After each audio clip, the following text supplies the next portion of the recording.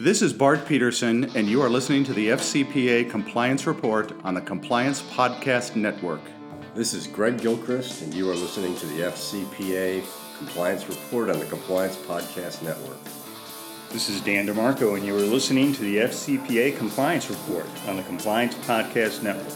The FCPA Compliance Report is the longest-running podcast in compliance, engaging a wide variety of compliance-related guests and topics. Each week, Tom Fox brings you the top commentators and information which will inform your compliance program going forward. Join us again for the top podcast in compliance, hosted by the voice of compliance, Tom Fox. The FCPA Compliance Report is a production of the Compliance Podcast Network. Hello, everyone. This is Tom Fox. In this episode, I have back fan favorite James Koukios, U of M alum and partner at Morrison & Foerster. We take up issues from the Morrison & Foerster October International Anti-Corruption Alert. We consider the DOJ guidance on corporate inability to pay. We take a deep dive into the Unaoil imbroglio. We look at the EU whistleblower initiative. We consider OECD concerns around enforcement in Brazil. And then we ask, in Mexico, are things really going to change? As always, it's a great episode with James. I know you will enjoy it. Thanks again for listening. Hello, everyone. This is Tom Fox, back again with another episode of the FCPA Compliance Report. Today, I have back with me James Koukios, partner at Morrison & Foerster, to take a look at a couple of recent editions of the firm's always great monthly anti-corruption newsletter. So, James, first of all, welcome back. Thank you very much, Tom. So in this episode, James, we're going to take a look at some of the issues from the October newsletter. And I wanted to start with the DOJ issued some new formal guidance on corporate inability to pay claims. I guess the question I wanted to pose to you is this something new, or is this really a codification of how either informal practice or practice at the fraud unit went on anyway? I'd say it's more of a codification of informal practice. There may be a few tweaks here and there, but this really is kind of the practice that had developed over the years in the fraud section when evaluating claims by corporate defendants that a substantial penalty would harm their continued viability to do business. It's interesting. Those didn't come up all that often. You see them over the years, going back to 2012, for example, the NORDAM resolution, where there was discussion that if NORDAM had to pay, which is a maintenance repair for aircraft company, and the argument there by NORDAM was if they had to pay a substantial fine, they'd go out of business. And then you saw it in the sentencing of Odebrecht in 2017, and in another resolution in 2018 with Transport Logistics International. So it didn't come up all that often. There was informal practice when it did.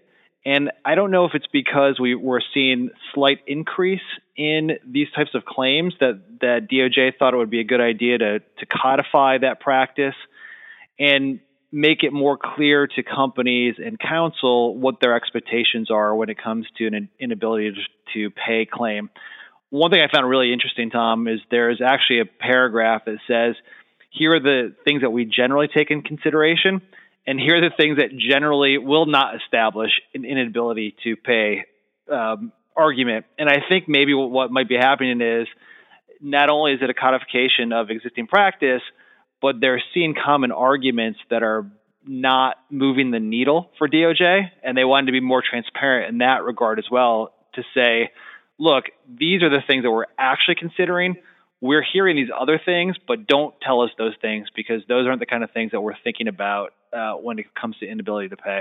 It was probably not well known, or certainly as not publicized as some of the other DOJ practices. But I mean, I've been aware since at least the first Halliburton FCPA resolution that the DOJ would work with a company around the fine and penalty. They might have a payout program of some amount. They would take into consideration the ability to pay. So it seems to me this discussion, at least between the DOJ and counsel for defendants, has been going on for some time.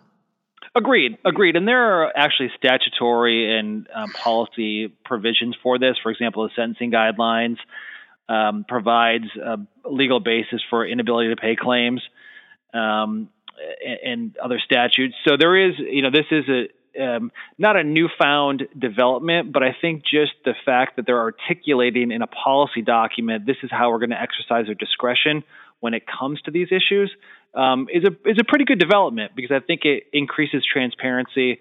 There's more public visibility into how DOJ exercises discretion, and it really helps prosecutors as well understand how they're supposed to exercise their duties in evaluating these claims as well. James, I'd like to next turn to something that I think is going to be one of the biggest developments, certainly for this year, and I really wanted to get your take on it, which is the Asani's guilty plea that was released. And turns out that the former CEO and former COO of Unaoil had both pled guilty and had been cooperating with the Department of Justice. And I say that I found it so significant because in the criminal information that was released, there were 25 companies not named but identified that the Asanis had engaged in bribery and corruption around. 2 were identified, so it's 27 companies. And having been in Houston during the Panalpina days, I certainly am aware of what can happen when the Department of Justice gets that type of information and has cooperation, and how many companies can be looking at potential fines and penalties going forward. Is this as big as I think it is, or is this more routine? No, I think you're right, Tom. This does have the potential to be a very big investigation. Obviously, to the extent that, as you mentioned, the Panalpina case, if many different companies are using the same intermediary to allegedly pay bribes, and DOJ gets the hold on the intermediary, that can open up a lot of cooperation, a lot of investigations into a lot of companies, and result in a lot of things. Interesting in this case, publicly at least, the Serious Fraud Office has been doing a lot of the legwork here. The SFO has had a Unaoil investigation open for a long time.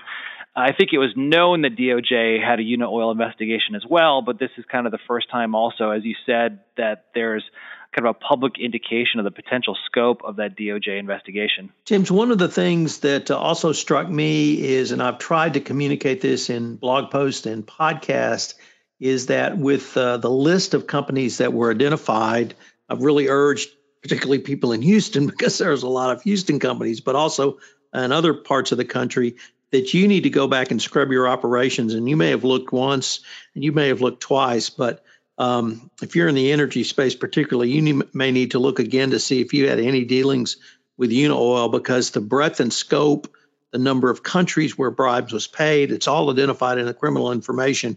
And so it gives a compliance officer, or perhaps someone like yourself, an outside counsel who has to come in and do yet another investigation, some pretty good starting points to look. Is that a message that you try to communicate to Morrison and Foerster clients as well? Yes, I think that's very good advice. You never know, and you may have done a first pass and not seen anything, but now with this additional information out, you're right. You can use this. You can leverage this for an internal investigation. Do some additional document searches, maybe look in a few different areas in your books and records, or different sources of emails or other kind of data, and look for some of these terms. So I think that's very good advice, Tom. Turned out that in the face of withering criticisms and even attacks against the Serious Fraud Office investigation, the Asanis have been cooperating now for about 18 months with the Department of Justice.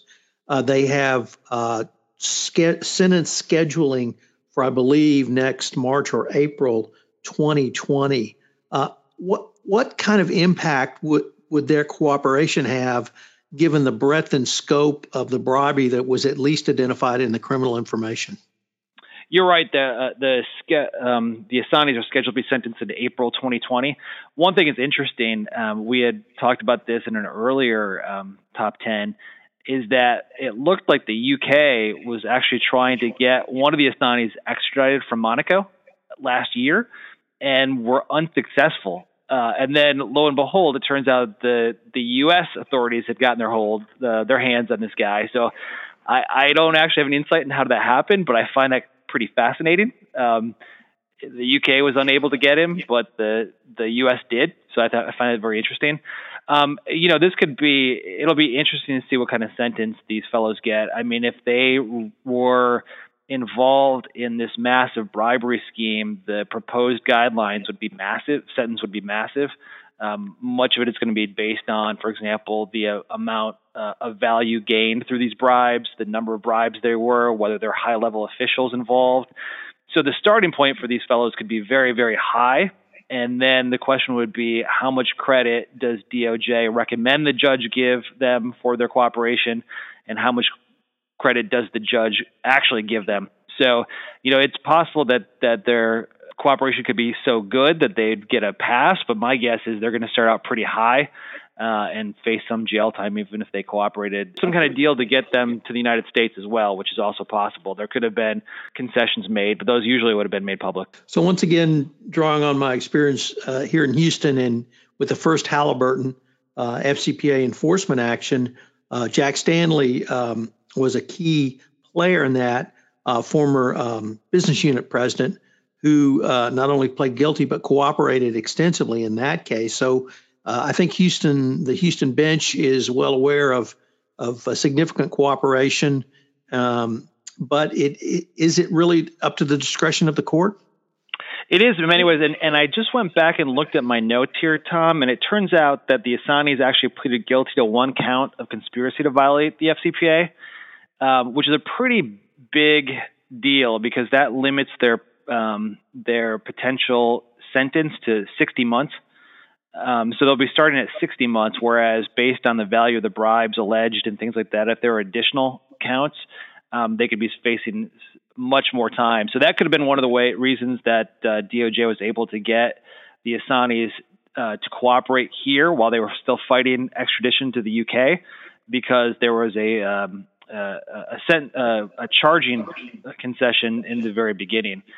So then it'll be up to the judge to decide whether to give additional credit off that from a 5K or a post-sentencing reduction. James, I'd like to now turn to an announcement that came out of the European Union, where the European Union Council approved the whistleblower protection law. And kind of sitting where I sit and watching the EU over the years, this seems to me to be a pretty big deal because of the really reluctance of some European companies, some countries rather, to have robust whistleblower protections because of for historical reasons. Do you see this as a revolution or just perhaps an evolution in EU thinking?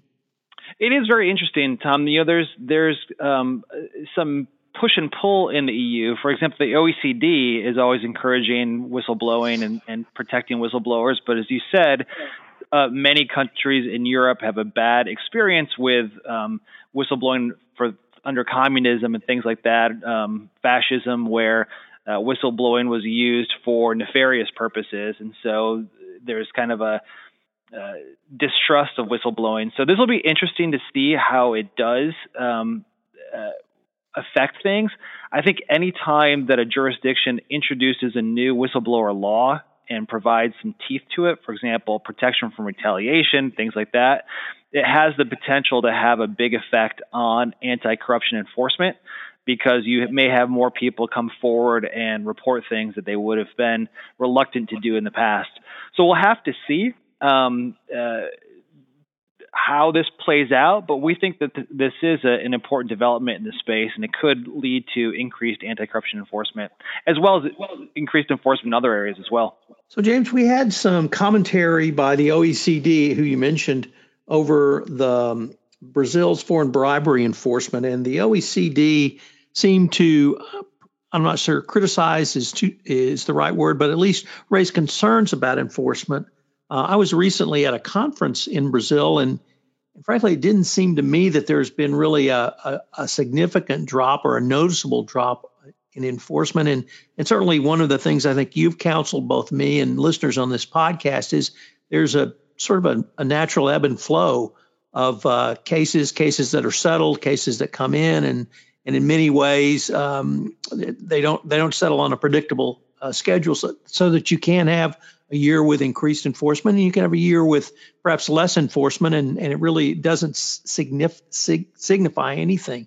What did you read into the OECD announcement? Sure. So over the last, I'd say starting in about 2015 to 2018, I mean, there really was an amazing uptick in prosecutions in Brazil stemming from Lava Jato, anti-corruption prosecutions. The prosecutors there and the judges were using a lot of new tools that have been recently introduced, like plea agreements, sentencing reductions for cooperation, things like that, as well as pretrial detention. And there was some pushback that maybe folks had gone too far there, that maybe that some of the detention had violated people's rights, and it really kind of swung a little too far towards prosecution and away from defendants' rights. It's been a little bit different over the last year or so. There seems to be a little bit of a political backlash by folks maybe in a cynical world trying to preserve their status or undo the potential that politicians will suffer harm from these. And so there's been some reversals of convictions. There's been some new legislation that would restrict the ability of judges and prosecutors to exercise their discretion. That's one of the things that the OECD was particularly concerned about. In August 2019, there was a passage of something called the Law on Abuse of Authority by Judges and Prosecutors that would levy penalties on judges and prosecutors for some of their decision making in cases. The president of the Supreme Court decided to halt investigations and criminal proceedings based on reports by the Financial Intelligence Unit and other administrative agencies, which could be used to pursue anti-corruption enforcement actions. And then there was also some attempts to restrict tax authorities' capacity to detect, report, and investigate foreign bribery and money laundering.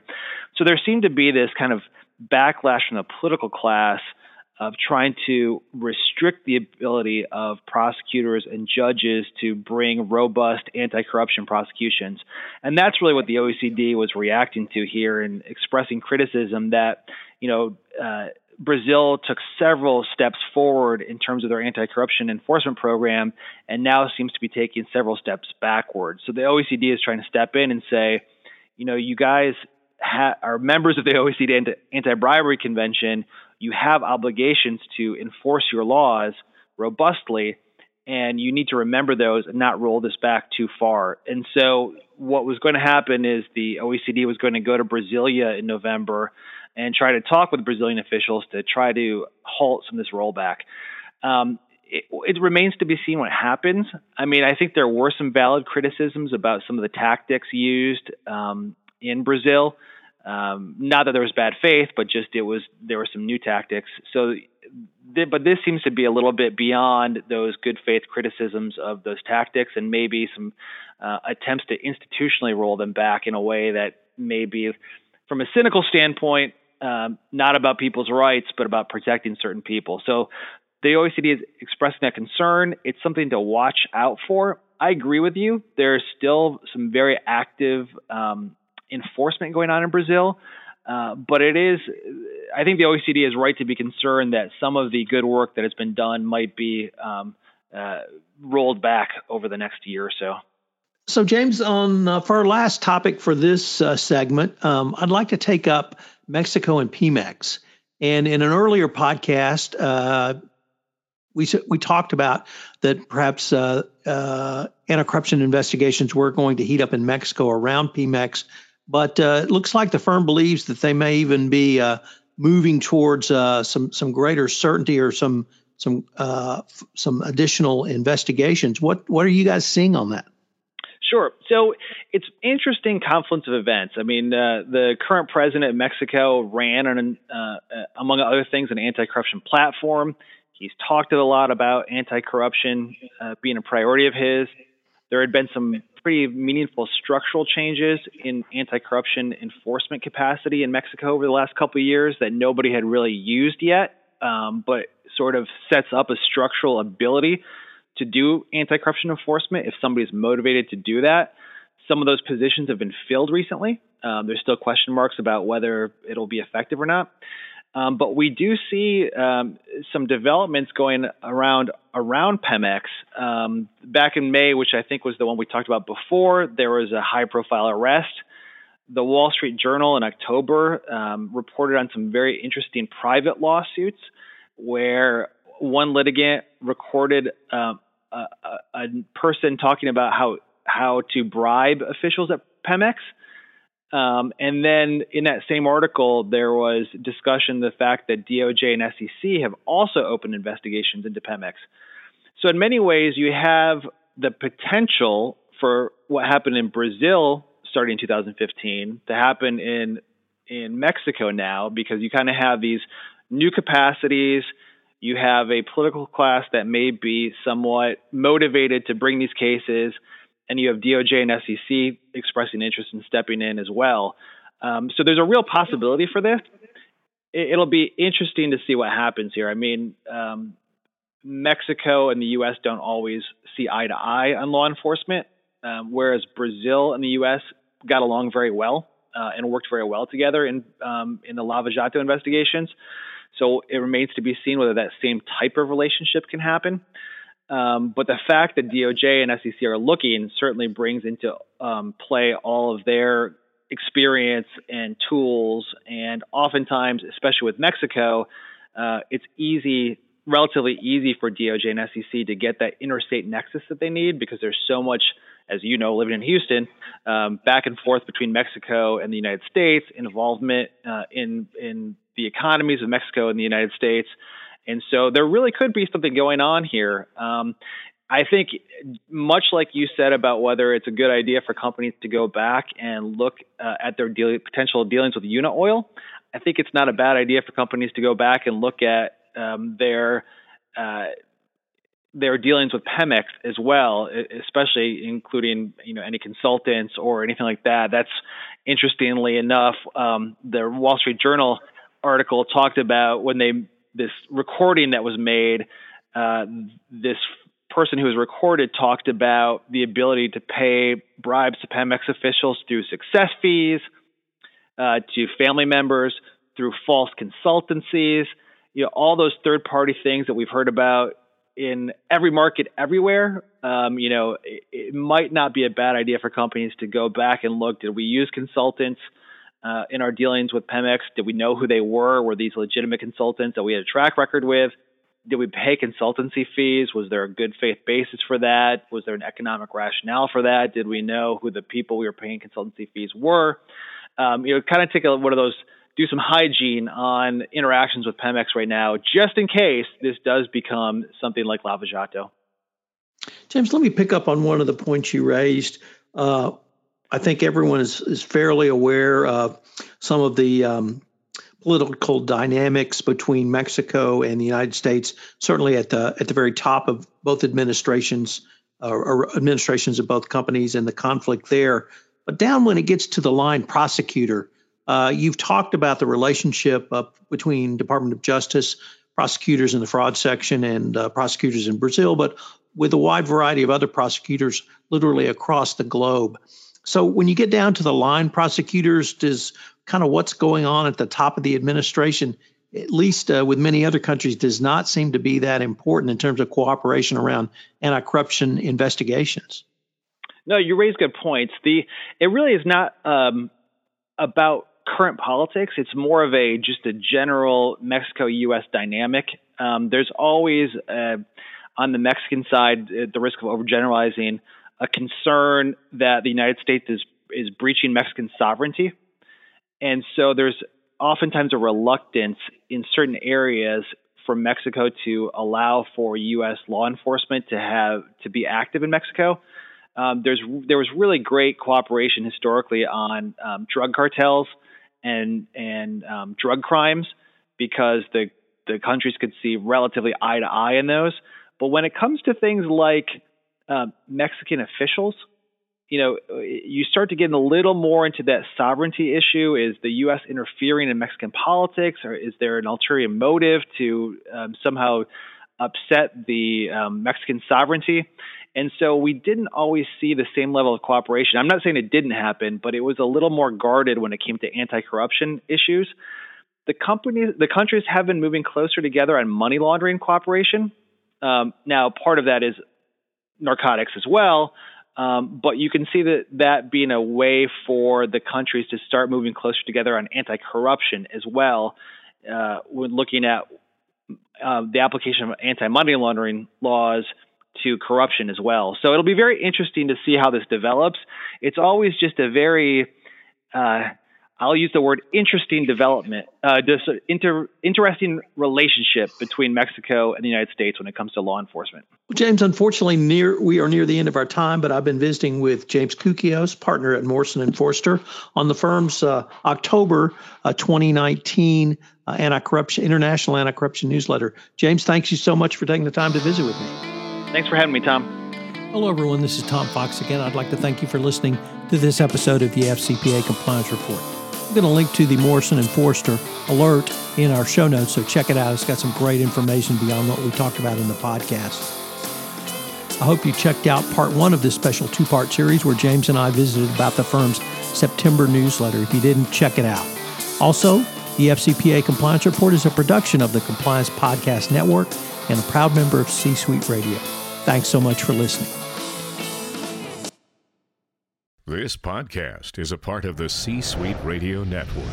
For more top business podcasts, visit c-suiteradio.com.